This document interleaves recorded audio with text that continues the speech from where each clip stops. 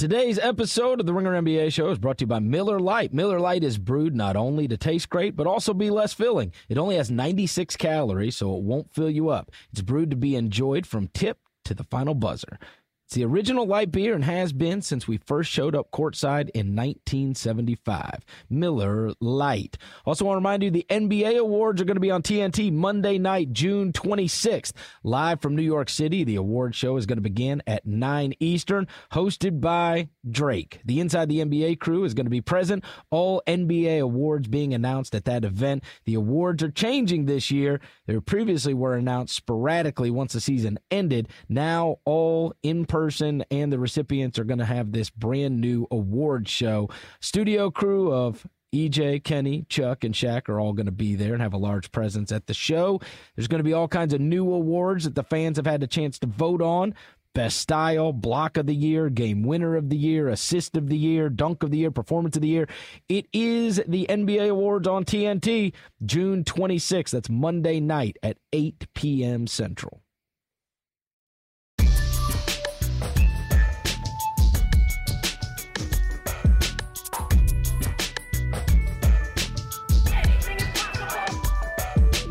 Welcome to the Ringer NBA Show. I'm Chris Vernon, and joining me as he does every Tuesday from TheRinger.com is Kevin O'Connor. Kevin! So long to Manu Ginobili, Chris. You know, let's talk about the series first, and then we'll get to Manu. Listen, the series, I resent this series a lot, given what we saw in Game 1, and then obviously the Kawhi Leonard thing was just a bridge too far for San Antonio. And in the end, the Warriors just shot 54% for the series. Curry had 126 points on 56% from the field, and Durant had 112 points on 60% from the field. I will contend, Kevin, that if Curry shoots 56% and Durant shoots 60% for a series, there's nobody that's going to come close to being able to beat them. They both were crazy efficient simultaneously, and I know that the Spurs were really down, clearly their best player, and they didn't have much of a shot in the series after that. But on the flip side, those guys admittedly did play about as awesome as they could. Whew. I mean, isn't this like what we imagined, Chris? This is kind of like what we feared like Golden State could be. They are just, I don't want to say they're unstoppable because they're about to potentially go against LeBron James and the Cavaliers, but it wouldn't be surprising to me if they go 4-0. It just wouldn't, especially if Andre Iguodala and Klay Thompson really get back on track, because as incredible as they were against the Spurs and as amazing as they have been this entire playoff, Iguodala and Klay Thompson aren't even playing at an optimal level right now. So like, what happens? Like, how much better will they be if those guys are clicking on all cylinders like Kevin Durant is right now, like Stephen Curry is right now? I mean, I feel like that there's an even higher level for these guys, which is scary to imagine. You got to make life hard on one of them. I mean, damn. 56, I mean, 60%. And it's not like these are post guys, right? Yeah. It's but even if they were post guys, you'd be happy with that. It's just remarkable to see Durant and Curry playing at this elite level together. When just at one point during the season, the question was, are these guys able to play together? Are they or do they just watch the other one excel? I mean, those guys are have really learned how to I think enhance each other as players, and we've seen that more and more in the playoffs. And again, like, I just feel like there's still another gear. Like we still haven't seen Durant and Curry run that pick and roll with each other like the Cavaliers do with LeBron and Kyrie Irving. We still haven't seen much of that at all. And I just feel like that is like the next step. If they do that against the Cavaliers, I just question, how the hell do you stop that? Yeah, but I will say this.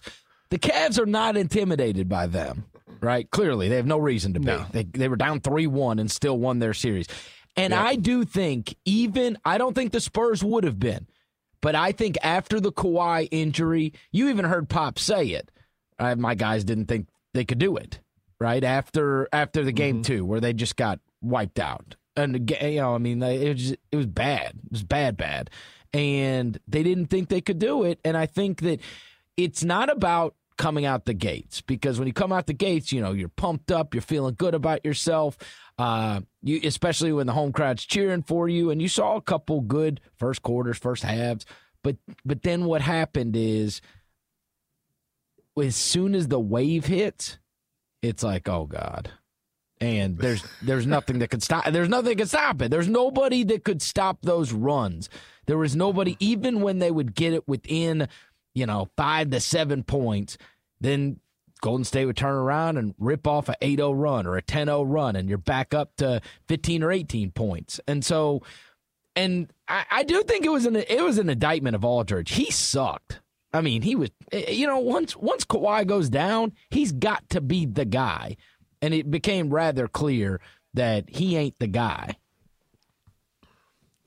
I mean, like that, what else do you have him for, right? Like, that's exactly why you have Aldridge. So, like, when the number one guy goes up, he can slide into that role. And, I mean, you look at other teams, like, what makes the Warriors so special is, like, they can survive a couple weeks without Kevin Durant because they have another guy that can slide up. If Curry were out, too, they'd have another guy that could step up, too. Whereas with the Spurs, like, you would need LaMarcus Aldridge to elevate his role, and he was unable to do that. And, like at Shea Serrano, I mean, we saw LaMarcus Aldridge the way Shea Serrano always does, and that's just an overpaid, classic, prehistoric low post big man. Aldridge is one of those guys where I don't know if he's a good player. Like, he's still a good player, but I don't know if he's the type of guy I just want to build around in today's NBA. Like, you look at the Warriors and the way they build with so much versatility and so much perimeter focused players, that's the way you need to build. Like, that applies to the draft. Teams need to be thinking about what is the league going to look like 3 to 4 years from now, and how do we want to build? And I don't think players like LaMarcus Aldridge are really how you're going to want to build. So if I'm the Spurs, I'm looking ahead and I'm thinking to myself, do we really want to hold on to Aldridge, or can we maximize a potential return for him? Because he's not the guy, and he's proven he's not the guy when Kawhi's out, and even when Kawhi is healthy and playing, Aldridge still had flaws then too. And if I'm the Spurs, I'm thinking strongly about seeing what I can get as a return from LaMarcus Aldridge this summer. It's just so hard because you always view things through the prism of whatever just happened. And of course, the spotlight got thrown on him. He was terrible. And so now that's kind of what you think. Well, I still go back to, what if he doesn't get hurt? I mean, I do not think that they lose game one. I just don't believe that. In my heart of hearts, I think that they would have. He had like 26 points in 22 minutes. He was unstoppable. They were up by 20. The numbers for the Popovich team, when they're up by that margin, they just never lose games like that. Even if Golden State would have gone on a run, I just thought it was San Antonio's day. It was their night, whatever you want to call it. And then at that point, Golden State would have had to win 4 of the next 6 games, 3 of which would have come on San Antonio's court. I mean, that series I just believe it would have been radically different.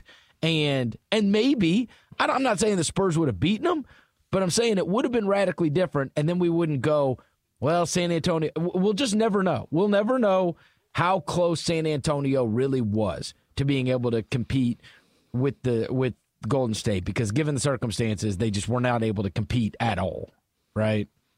I mean, I said this earlier. It sucks so much. It sucks so much. And I said this earlier in the playoffs, Kevin, and I know that you rejected it, but it's the same thing with the Celtics. And who knows if Rondo doesn't get hurt, all right, the Bulls are up 2-0. I think that the best you could hope for is a split if you're Boston in the 2 Chicago games. Okay, even if Boston would have got one of them. Well, then they're up 3-1. And I know we've seen a couple teams come back from 3-1, very famously, in fact, over the last couple of years. But I do think everything in Boston, even your article that we'll get to later, like that radically changes if they get wiped out in round number 1. But instead, we'll never know, right? And now here they are, right? They're in the Eastern Conference Finals, and they just won a game against the Cavaliers. But I think it's what makes it so hard for these teams to figure out how to build, because if they do the glass half full thing, they can always go in the offseason, and especially in the Spurs case, go, how close were we? Like, maybe we were close. Maybe we could have. If somebody from the Spurs thinks we could have beaten them if Kawhi wouldn't have gotten hurt, I would not think they're a maniac for saying that. They might be wrong, but I don't think it's absurd. Yeah, it wouldn't be an absurd thing to say, but at the same time, it's like I said after game one when we talked about that game, after it happened, and I said to you, I still think the Warriors maybe would have won that game. I don't know if they would have, but I think there's still a chance that they still would have won game one had Kawhi stayed healthy, and there's still a chance they still would have swept the series had Kawhi stayed healthy. We don't know. Like, it's impossible to say, and as you said, Chris, that's what sucks about this, and for the Spurs, I think, so with Kawhi, healthy or not, I still think a lot of the questions for them entering the summer remain the same. Like, what are you willing to pay Jonathan Simmons going forward when you already have Kawhi Leonard and Danny Green kind of fixated as your 2 and 3 starters? I mean, what about the point guard position? How do you feel about DeJounte Murray elevating his role next season, or with Tony Parker coming back from an injury with 1 year left? Do you feel like you need to draft another point guard? Is Ginobili coming back? What do you do with Aldridge? Those questions, I think, remain the same no matter what. Like, even if this series went 6 games, I'm not sure that those questions would change at all. I still think, you would still have to look at that and say, what are we going to do here? Like, what direction is our team going to go? Because they're really in a transition phase right now. This is the first year of the post Tim Duncan era. It's the first year of really the Kawhi Leonard era. I mean, it's been his for a couple years, but it's his team now. And I think they're really at a turning point right now where they need to figure out what the next group of, championship level players are going to be on the San Antonio Spurs. And I think there's maybe a couple of them on the roster right now, but there's big decisions to come this summer, depending on how they want to use their cap space that they can create and how they want to use their draft assets. They should just blow it up. Blow it up! All right, Kevin, there's a lot of appreciation for Manu Ginobili last night. Now let's look at the holds true Manu Ginobili stat of the week, his net rating, presented by Miller Lite. So net rating is offense, defense, on the court, off the court, and then it's but it only goes back to 96, 97 because that's when we started getting play-by-play data. So you could check it out. He has a net rating of plus 10.3, which would be the highest recorded. And obviously that's kind of shocking considering all of the amazing players that have played in the NBA. But the other thing that was shocking about that list is it was littered with San Antonio Spurs. And it speaks to what an amazing franchise they have been. For those that did not see the list, number one in net rating is Manu Ginobili, plus 10.3 over the course of every year back to 96, 97, and this includes the playoffs. Number 2, David Robinson, Spur. Number 3, Kawhi Leonard, Spur. Number 4, Klay Thompson, Warrior. Number 5, Tim Duncan, Spur. Number 6, Curry. And then the next 4 were John Stockton, Robert Horry, Shaquille O'Neal, and Tony Parker. And Tony Parker, obviously, another Spur. I mean, that list was crazy. And the idea that Ginobili has the best of all net ratings, that was shocking, was it not? Not really. To be honest with you, really? The Spurs have been a winning team for 21 straight years, and Ginobili spent all those years on that team. So I mean, like a lot of guys, they bounce between.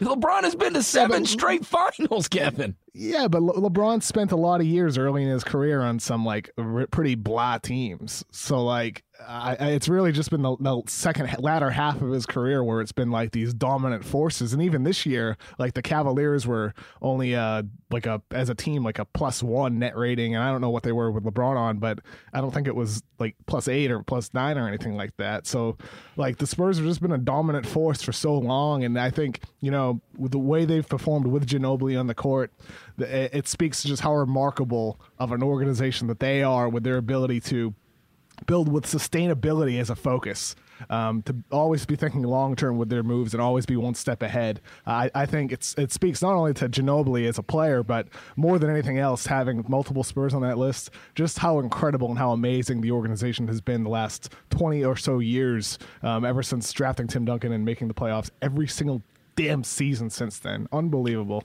It also speaks to how absurd these last couple of seasons have been for the Warriors. Because the net rating on Thompson and Curry took a hit at the beginning of their careers. Yep, you're right. Yep. Right. That I think that might be the more shocking part to me, like, because they've had the 3 years in a row now with these absurd teams. But at the beginning of their careers, you're right. Like with LeBron, their net ratings weren't popping. like the Spurs, I think, they were always in the pluses, probably mostly every single season with their starting lineups. So like with the Warriors, like Thompson is going to move up that list. Like next season, I don't know like what the numbers will look like, but add on another 3,000 minutes, another season, he might move ahead of Ginobili on top of that list, depending on what happens with the Warriors. But I think that it really does speak to the amazement of the longevity of the Spurs and the emergence of the Warriors, and they're going to have that same type of sustainability, and we might see Curry moving up that list too with Durant, so he could ease onto the list as well, even though it'll be harder for him because of his early years with the Sonics and then with the Thunder. I do what you always do, which is when everybody's talking about a guy, you go and look up everything that the accomplishments of Ginobili. And 4-time champion, 2-time All-Star. I thought he made more All-Star teams than that, honestly. 2 All-NBA third teams, won a EuroLeague championship, was a EuroLeague Finals MVP. The other thing that was odd is I think I would have said that he averaged more points in a season than he did. He never eclipsed over 20 points for a season, which is a little bit shocking. But even more shocking, only played an average of 30 minutes a game twice. In all of those years that he has played, he only averaged over 30 minutes a game 2 times in his career. How insane is that for as good as he was, right? I mean, he clearly did it in a very efficient manner, but to never average over 30 points and be as good as he was, I mean, shit, LeBron plays like 50 minutes a night. There's only 48 minutes. Somehow he averages like 46 for stretches. But this guy never played. He played over 30 just twice in a super long career. It's incredible, man. I mean, I remember, watching him all through the years and like sometimes like there would be debates of like, why doesn't Ginobili start? Right? Like why don't the Spurs start Ginobili? It's just he was so effective in that 6th man role, coming off the bench for the Spurs and occasionally spot starting that.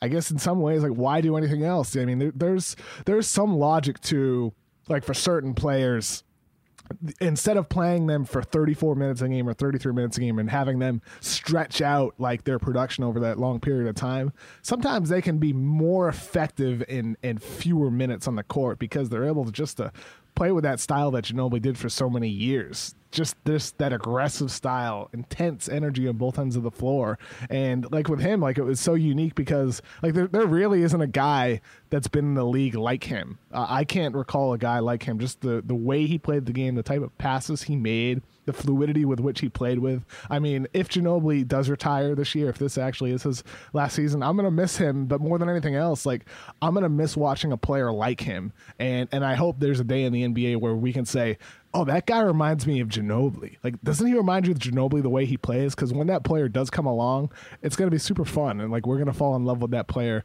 just the same way we did with Ginobili this entire century of basketball with the San Antonio Spurs. It's been remarkable to watch him play, Chris. One thing I will say, too, is I've always wondered, and let me get your thoughts on this. What if he would have left? Obviously, the story of the Spurs is that the guys didn't leave. But he is an outstanding team basketball player. And he has been part of great teams with other great players for the extent of his entire career. And once upon a time, James Harden was a third wheel, right? And he went and did his own thing. And we see Harden has become one of the great players in the league and proved he could be the best player on a really good team. I wonder if, do you look at Ginobili and go, okay, those are his numbers, but his numbers added up to winning, and he was a consummate winning basketball player. He could have gone off and gone to some other team, and maybe he does average 25, 27, whatever, points per game. I think we do this with Thompson too, right? What would happen if Klay Thompson went off and If I put Klay Thompson on the Brooklyn Nets next year, does he just average 30 points a game? Maybe, right? And I want, right, because we did it with Harden, and Harden obviously delivered for the Rockets. He was capable of a lot more than just being the third wheel for somebody. That being said, what do you think on Ginobili? Do you think if he would have left somewhere, he's like maybe instead of 2 all-star teams, he makes 8 all-star teams, and maybe instead of averaging 30 minutes, he averages 35 minutes, and he averages 25 points, on average? I don't know. What do you think? It's a fun alternate universe to imagine, Chris. like when you do bring it up, I'm like, just look. I have his stats open on the screen, and I'm like, man, like look at those prime years. He averaged 19.5 points per game at 30 years old with the Spurs in 2007-2008 season, and it's like. You do wonder, like, what would he have been, had he left when he had opportunities in free agency? But at the same time, like, I wouldn't want it any other way for his career. I wouldn't want it any other way for Klay Thompson's career. Winning is all that matters. Like, that's all that should matter. It's what should matter more than anything else. And one of the things Bob Myers said, Warriors general manager Bob Myers said at the Sloan Sports Analytics conference was like, when they were talking about getting Kevin Durant, he asked Stephen Curry, like, hey, like, what do you think about us getting this guy? And Curry's response was like, let's do it. If it makes us better as a team, let's do it. And Bob Myers' point was that, if his response was anything else, it would mean that, there's something more important to Steph than winning. But the fact that he totally was willing to sacrifice and do what was best for the team and add a guy who arguably might be better than him, he was willing to do it because it meant winning and it meant sustained winning. And, that's what Ginobili did throughout his entire career. His willingness to come off the bench, his willingness to take a lesser role, play fewer minutes and not get that spotlight. He's going to be rewarded. He will be a basketball Hall of Famer because of everything he's done. And I hope that people look at Ginobili as somebody that is the right mentality to have if you want to play winning basketball. And I think he epitomizes Spurs basketball in that sense where you do need to sacrifice to win, and you do need to be willing to sometimes not necessarily get the spotlight or the glory that other players may seek out. Since everybody's reliving all of the great Ginobili moments, I must say, and all of those accomplishments, the rings, the all-star appearances, the all-NBA team appearances, etc., the killing the bat with his hand is an underrated moment in world history. That is like, I don't understand. Like, I got to know what goes on in like Argentina, because I remember once upon a time. So Chris Wallace got the job as the general manager of the Memphis Grizzlies, and they sucked. And one of the first free agents that he immediately, as soon as he got the job, he flew over to Argentina to go meet with Andres Nocioni, right? And he sits down at a table, and Andres Nocioni, they get in this conversation about life and about everything, and he's trying to recruit him to come play for the Grizzlies. And Andres Nocioni told Wallace that his goal, that one of the things he dreams of doing, was killing a wild boar with a knife. Like, and I don't know if you've ever seen like a real, like you can look him up, like a real wild boar. Like, he is totally unafraid of this and would want to go out wild boar hunting with a knife. Like, these guys, like, they're just wired a little different, especially with the animal thing. Like, if I saw a bat, you know how fast I'd run away. This dude just slapped the shit out of that bat right in its head. I would be panicked. It's NBA where amazing happens, Chris. What is up with Argentina, though? Like, what are the living conditions that these guys like just slap bats and want to stab wild boars and shit? Like, I don't get it. These guys are a different breed, man. I think the first thing you said, Chris, is the truest of all. Like, that was one of the greatest moments in like human history. Like, forget basketball; it may have happened on a basketball court, but the dude just whips his hand and slaps a bat out of the air. And if somebody like is listening to this and they have no idea what we're talking about, just go to YouTube right now and type in Ginobili bat. And it will pop up on the screen, and watch Ginobili just swat a bat out of the air like he's blocking James Harden's shot. It's a remarkable moment, and it's something I think it's funny that out of all the great basketball plays Ginobili has had in his career, that's going to be one of the things people always think about and kind of laugh and smile about. No, it says everything to you, and it says everything about a guy, and it makes me feel like a lesser man. Like, if a bat is screaming towards me, like, I guess that's the moment. Like, what would your reaction be? And I can safely say my reaction would not be to slap the shit out of it. Like, I wish it was. I feel like a lesser man because it's not, but, I mean, it tells you what you need to know about Manu Ginobili. I mean, how many guys, like, there's a couple, I don't know. That's what we should have come up with a list. I wish I would have thought of this earlier. The guys that were confident that if the bat flew at them would hit it. And I don't think the list is like super long. I think Pat Beverly would slap it. I know Beverly, yeah, that's another Tony one. Allen and Zebo would slap the shit out of that bat. I don't know. Like, it's weird. The way guys react to animals is different. You know what I mean? Like, I'm very confident if a person ran at him, they'd hit him.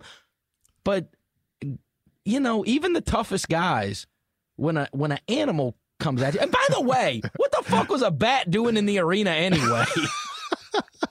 Like, how did that? Did he have a ticket? How did he get in? I don't know.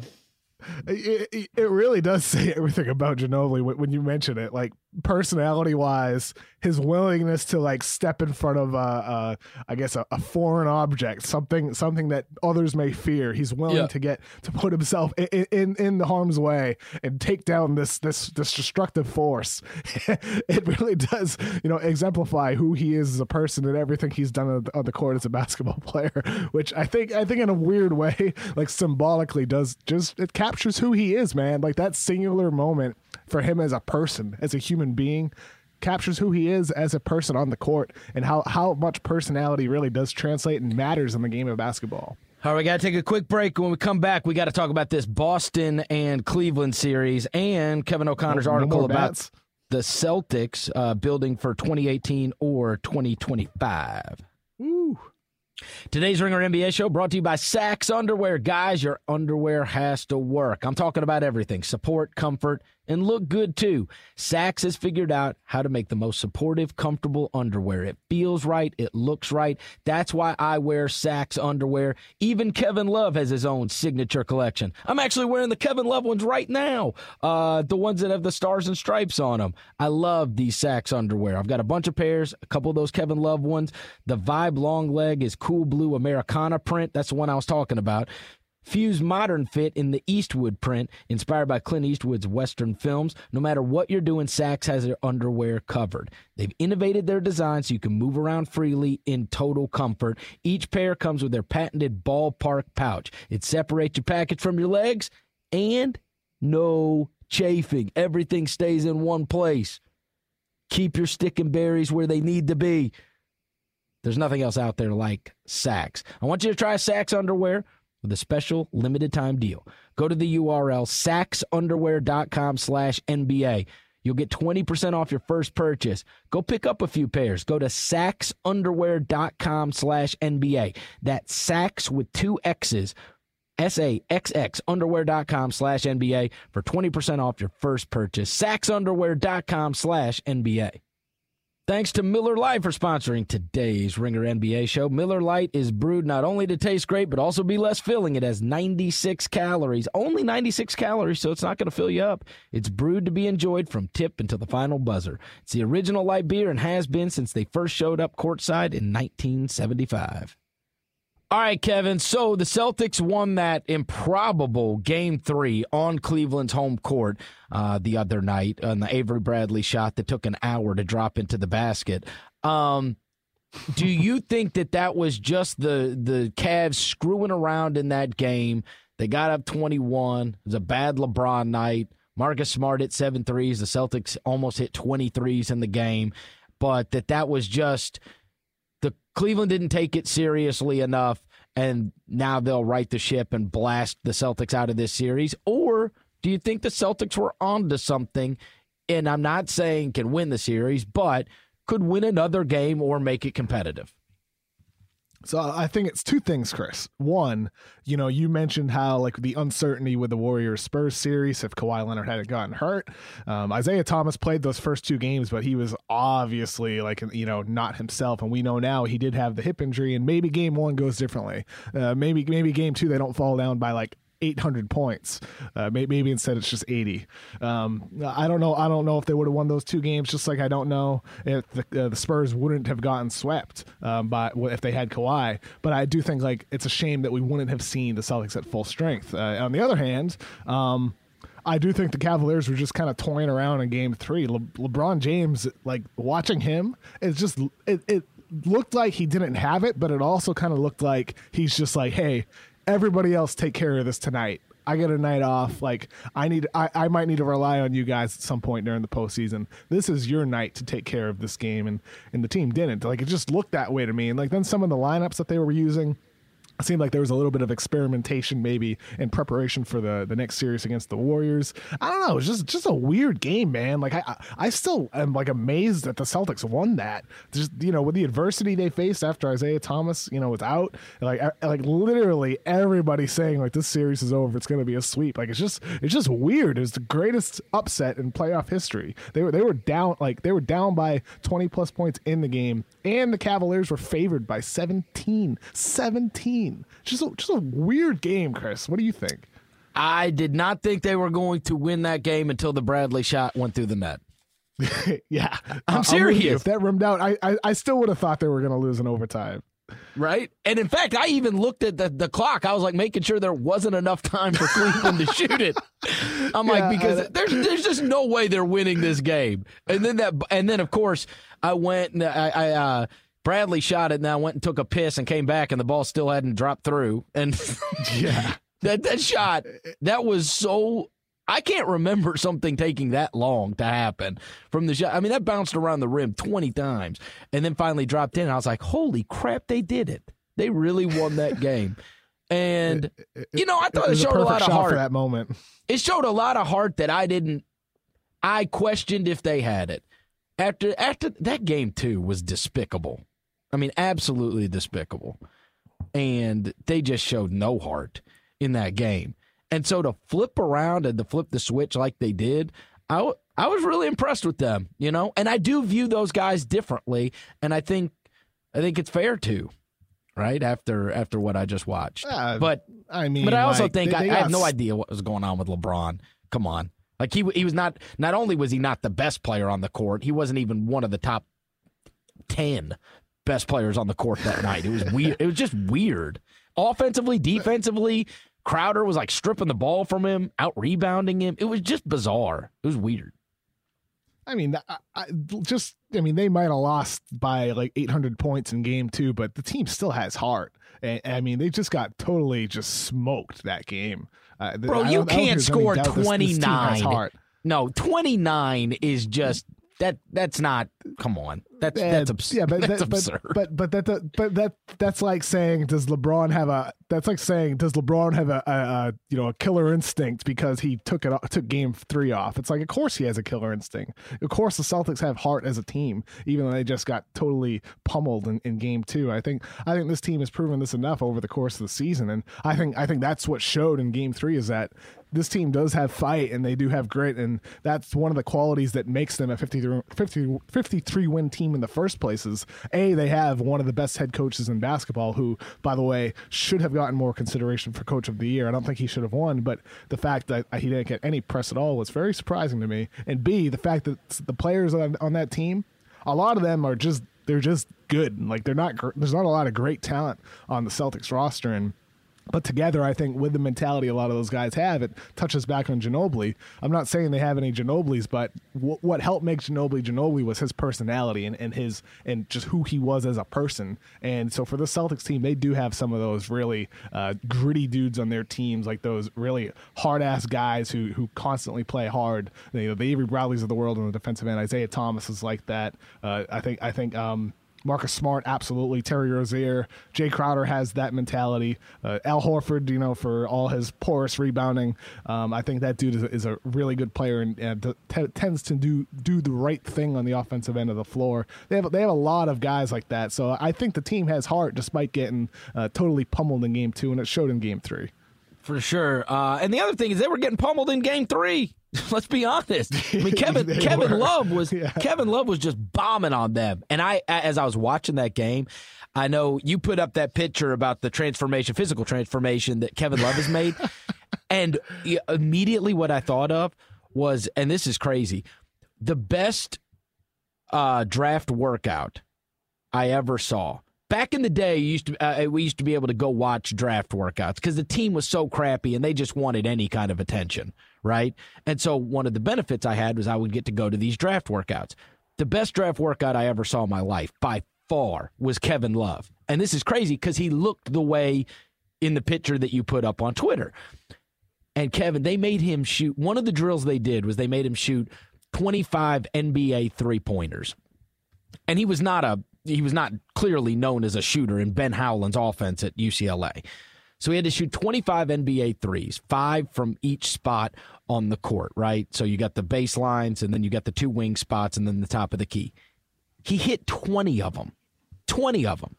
Then they run this drill, and they have him go back. The other guys at the workout are DeAndre Jordan, JaVale McGee, and Joey Dorsey.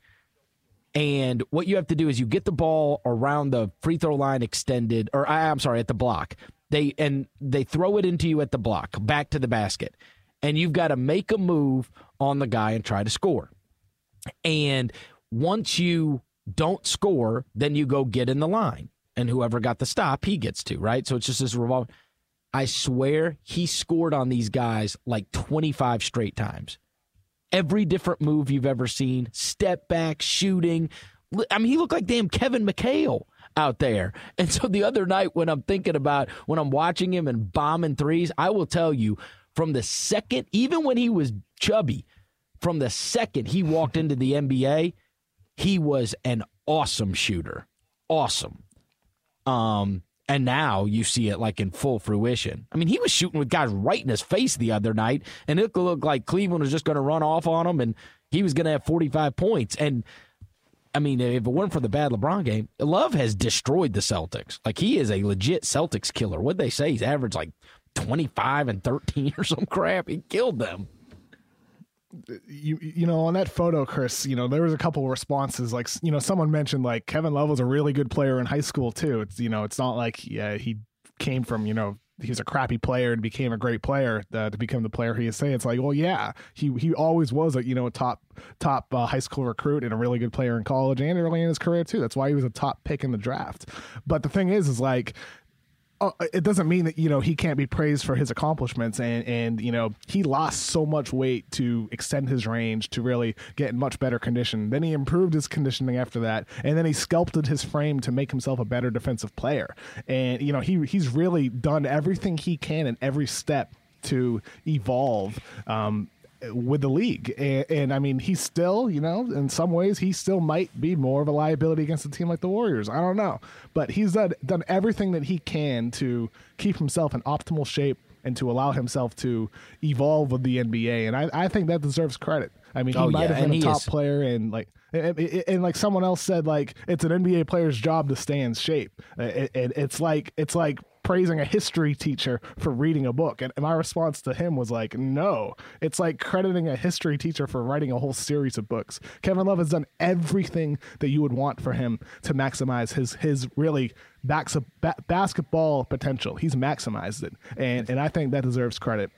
Supremely skilled player for sure. By the way, yep. the other draft workout that was the best one I saw was Draymond Green. What was that? Draymond. I mean, same thing. What was he like in the workout? Same thing. Was he just going absolutely hard, going crazy? Like, how about this? Every drill, like it was like his last drill. Yes. And you're doing so much skill work. And I'm looking at this guy. He could dribble. He could pass. He could shoot. He was draining threes. He was draining college threes, NBA threes. And what's interesting is I thought the guy that he was going up against in the workout was really good too. and this was a great workout. It was Crowder. Now imagine that. That's two tough. That's two tough dudes, and they both got drafted in the second round. And I'm like, what in the hell is going on here? Right? Like you could clearly tell both of them. Like there was no chance they were going to be crappy. None. Like there was no way they were going to be bad.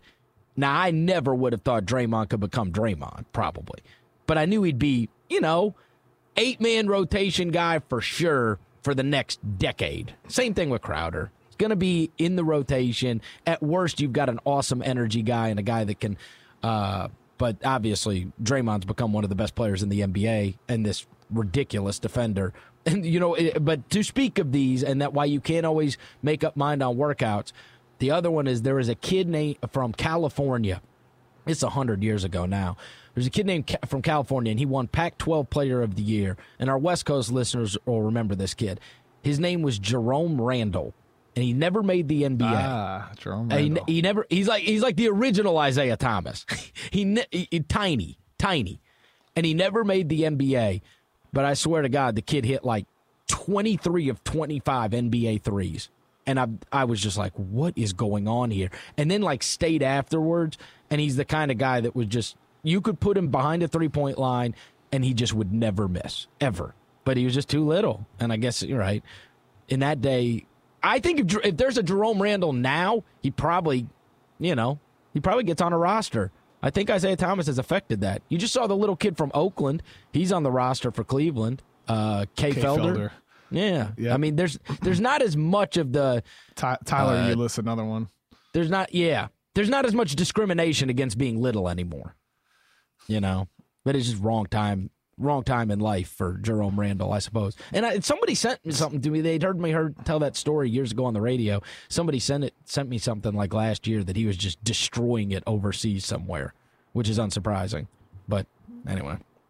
Back to the Boston. So much of it is timing. Like for a lot of these guys when they enter the league, or a situation they fall into. Like I forget if it was this podcast or like just a conversation like with just like somebody at a game. But like I talked to somebody recently about Draymond Green. Like if he were drafted by like a different team, it's very possible that he wouldn't have turned into the player that he is today. Like so much of his success has to do with the situation he's fallen into, and the Warriors like turning him into the 4 or 5 rather than the 2-3 like some other teams might have. And like so much of success like isn't because of the player and their own strengths and weaknesses. It has as much to do with the team that they fall into and the opportunity they're provided. No, he is the beacon of positionless basketball. He really is. Yep. He's the perfect example because even if you go back in time, there were still so many old heads that were running teams, and it was he's too big and slow to play the 3, and he's too short to play the 4.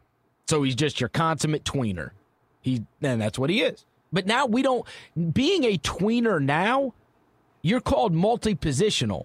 For the first 10 years that I covered the NBA, a tweener was what got you drafted in the second round or maybe undrafted because he just doesn't have a position. And now, like, being a tweener is a great thing to be. And so that's just the evolution of the way basketball's played now, right? It's pretty cool. It's really cool how it's changed. Yeah. All right, let me get to that. Let me get to your article about the Celtics and the Cavs. Are the Celtics building for 2018 or 2025? And you kind of list out all of the different scenarios that they've got, and you talk about Isaiah Thomas, Bradley, Marcus Smart. You even mentioned Jay Crowder in there, who's got this great contract right now. But first things first, the idea that they can add Hayward. I talked to Zach Harper the other day at Talk Hoops on Twitter, and he's been in Utah. He has lived there. And I asked him what he thought, and he actually thinks that, now this is just his opinion, he has no insight necessarily, but he thinks that Hayward is going to go. Because obviously it's not a money decision now. And I asked him, one of the things about pulling guys back in or getting them to stay is, do they have really close teammates that are going to recruit them back, right? Really go hard to recruit them back because they're friends, right? So, and I've seen this happen many different times. And I asked him who Hayward's best buddies on the team were. Ingles and Hill, right? he said it was Hill and Inglis, who happen to both be free agents. So, like, none of them might come back, right? Like, you kind of need somebody to go and, like, work you over, right? Like, you can't leave us, man. We're friends, blah, blah, blah, right? Like, I've seen it work, obviously, with Tony Allen and Zach Randolph and Marc Gasol and Mike Conley. Like, when they're under contract, they go and they recruit the other guys to stay with them. Well, it doesn't sound like they're going to have that in Utah with Hayward. So let's get to that one first. We both read that that's a real possibility for Boston to go hard after him. Do you think that Boston should that be the guy when they're finally going to, I don't want to say trade in chips, but at least one of the chips is this free agent money that they have, that's what they should use it for? Yeah, 100%. They're going to get him for free. I mean, it's using cap space. It's like a no-brainer decision where, you know, if Hayward is like, yeah, I'm ready to sign on the dotted line, it's like you're doing everything in your power to move that one piece that you need to move to open up the cap space. And they would have to move one guy. It's unclear how much cap space that they would have to open up to get the full max, which is approximately $30.3 million this coming season. Maybe it would have to be Marcus Smart. Maybe it would have to be Jay Crowder. I think Crowder's the guy I would move if I were the Celtics. I think Crowder, would get the largest return because he still has multiple years left on his cheap contract, so another team may see significant appeal on him, whereas with Bradley or Smart, they're free agents in 2018, so I'm not quite sure what kind of return that they would get. So, I mean, if I'm the Celtics, you could essentially be flipping Crowder to open up cap space and get something quality back and sign Gordon Hayward too. I mean, it's remarkable that's what could happen for them this summer if Hayward is willing to leave, which I agree with Zach Harper that there's absolutely a chance that he will. Not only because of the money, but just because the situation factor. Boston has a lot to offer. Okay, let me ask you this. When you let's say Danny Ainge comes to you and he says, Kevin, I have seen you on your work on television in the Boston area.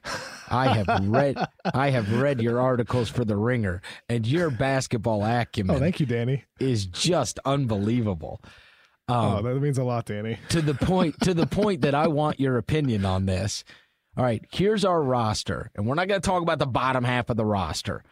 I'm telling you, we've got to figure out what we're doing with Isaiah, Bradley, Smart, Crowder. We can't keep all these guys. Who should we keep, Kevin? Who should we make sure we don't lose? I would say, Danny, you got a really hard choice coming up. I think there's big decisions to make. I think the first thing you would need to look at is what are you doing this year in the draft and what opportunities are available, because Markelle Fultz is the guy at number one, right? But the idea I've kind of proposed in like some other articles, I think I might have in that Celtics article we're discussing, but it might have been another one. It might have been last week's draft recap article I did, but I mentioned like the idea of trading down. If I'm the Celtics at the 1 spot, or if I'm the Sixers at the 3 spot, I'm looking to trade down. Or if I'm the Sixers at the 3 spot, I'm considering trading up. I have a hell of a lot of assets in the coming years where, I might be willing to put some of those on the table to move up and get Markelle Fultz. Like if I'm the Sixers, I'm coming at the Celtics and saying, okay, we'll give you 3 and we'll give you the 2018 Lakers pick for 1. And if I'm the Celtics, you're going to ask for more than that because you're negotiating. But that's where I'd start if I'm the Sixers. All right, here's the deal, Kevin, and I'll play Danny Ainge. Kevin, stop worrying about the draft. We're taking a player in the draft because we want. You're making it easy for me. Yeah, we want somebody on a low contract for the next 8 years, and we're using the draft pick. Okay, we're just talking about these guys. Here's the pot of money we have. They're all going to be coming up for contracts. Who do I keep and who do I kick off the cliff? Kicking him off the cliff, man. So I think you got to take a long, hard look at Isaiah Thomas, and if you're really going to give him that 5-year max contract, because after the hip injury, that's scary for a guy like him that relies so much on burst. I think Isaiah is such a key part of the team and the fabric that you built, but at the same time, I'd have significant concerns paying him that. On the other hand, I feel the same exact way looking at Avery Bradley. I don't know what kind of money Avery Bradley will get next summer in 2018, but I think he's going to get paid a ton. And I'm not sure, like, if you get Hayward this summer, I don't know if Bradley is going to be worth that bang for the buck that you're going to get. I think Marcus Smart is like, I look at him and he's a guy I'd want to keep. I think Marcus is a winning player. I mean, we talked about, again, like to relay this back to Ginobili, I think Marcus Smart has a lot of those same qualities, like on the defensive end of the floor, and I think he's a much better playmaker than he gets credit for. So Marcus is someone I'd want to hang on to. I think the real question comes down to, in my eyes, like Thomas or Bradley, or it could be the type of thing where you do retain those guys and then you have to move on again at some point in the future after you retain them. It's a hard choice to make. No, you're right. That Isaiah Thomas, that's a variable that's really hard for us to think about, like with the hip injury and potential surgery. Hey, listen, you are right about Bradley. He's going to get over $20 million, Kevin. Kent Bazemore's getting paid over $20 million, and you'd rather have Avery Bradley. I mean, that's the going rate, man. It's hard to talk about, Chris. Like, I think it would be an easier conversation if like Isaiah Thomas were totally healthy right now. But the fact is that he had like a pretty serious hip injury that might require surgery, and it's super possible that he comes back next season, same old guy, like averages, has again one of the most efficient high volume scoring seasons of all time. Like, let's not forget the year he had one of the most efficient high volume seasons ever in NBA history. So like if that guy comes back and he's the same dude, it's really hard to look at that and say, you know what, we're better off with Avery Bradley, the 3-and-D guard on our roster. Like it's hard. It's a tough decision. On the other hand, the other wrinkle is like I brought this up in the article, is like what makes Isaiah's minus defense okay is because he's such a superhero on the offensive end of the floor. But, if you're bringing in Markelle Fultz and you expect him to become the guy, if you're bringing in Gordon Hayward, he's going to be handling the ball a hell of a lot more. Suddenly, Isaiah Thomas isn't going to have the same usage on the offensive end. At that point, his defense become a little bit too much of a weakness to pay him that amount of money when you're not paying him as much for the high usage offensive role? I don't know. Like, I don't know what the team's going to look like. And like that's just the hard question, to think about. But I do think if you bring in Hayward, if you sign Hayward this summer, and if you do draft Markelle Fultz, you got to take a long look, at what direction you want to go. And I think a big part of it has to do with the amount of money, because 5 years for Isaiah at the max, I'm not sure I'd want to do that. And if Isaiah Thomas gets back again to, like we said earlier with Stephen Curry, if maybe Isaiah is willing to take like a 3-year deal or 4 years instead, then I think I'm a lot more willing to hang on tight and pay him what he wants over that duration. It's the years on the deal that I'm more worried about than I think the money, Chris. There is no way that he's going to take less than what his market value is. This is his chance. This is the backup. If he wants to compete for titles, though, man, like there's only going to be so many teams that can pay him like a max contract. Like the cap flattens out, and there's not going to be as many teams that like can just splurge. So right. Like he might be able to go to like some loser organization and get paid that if he wants to, or he can stay here and take $20 million instead of the full max and be on a championship level roster. I mean, that'll be the big question. No, this is his chance to cash in. End of story. This is his chance.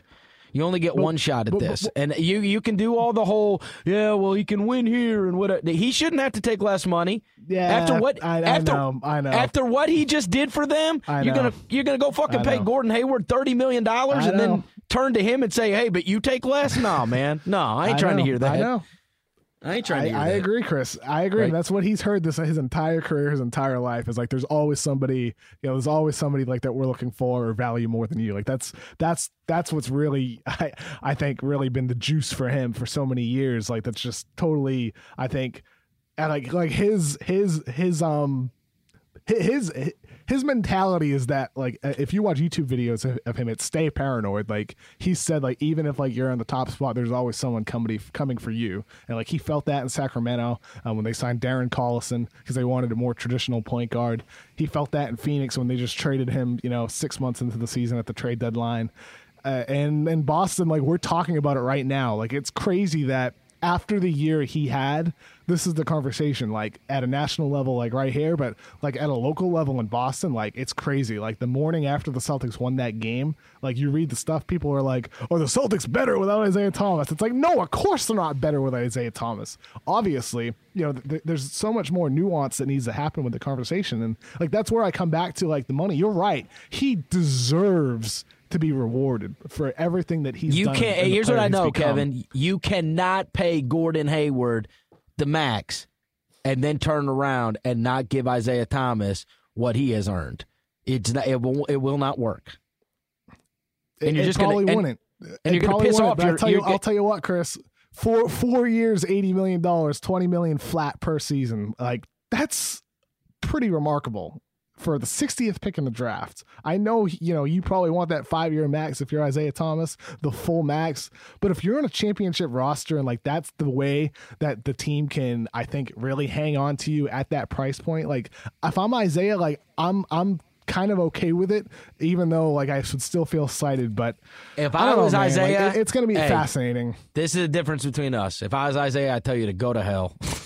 I just averaged 29 points a game. Teams in the Eastern Conference. Go to hell. And then go sign with like the 25th best team in basketball for the most money and be miserable. Like I just don't know. Like, if it's all about mentality and like what you prioritize. It's the same thing. Like I said earlier with Steph Curry. Curry was okay with bringing Kevin Durant and taking on less of a role because he knew it meant like having a better basketball team. But he ain't gonna take a dime less than what he's owed, than what he needs to get paid.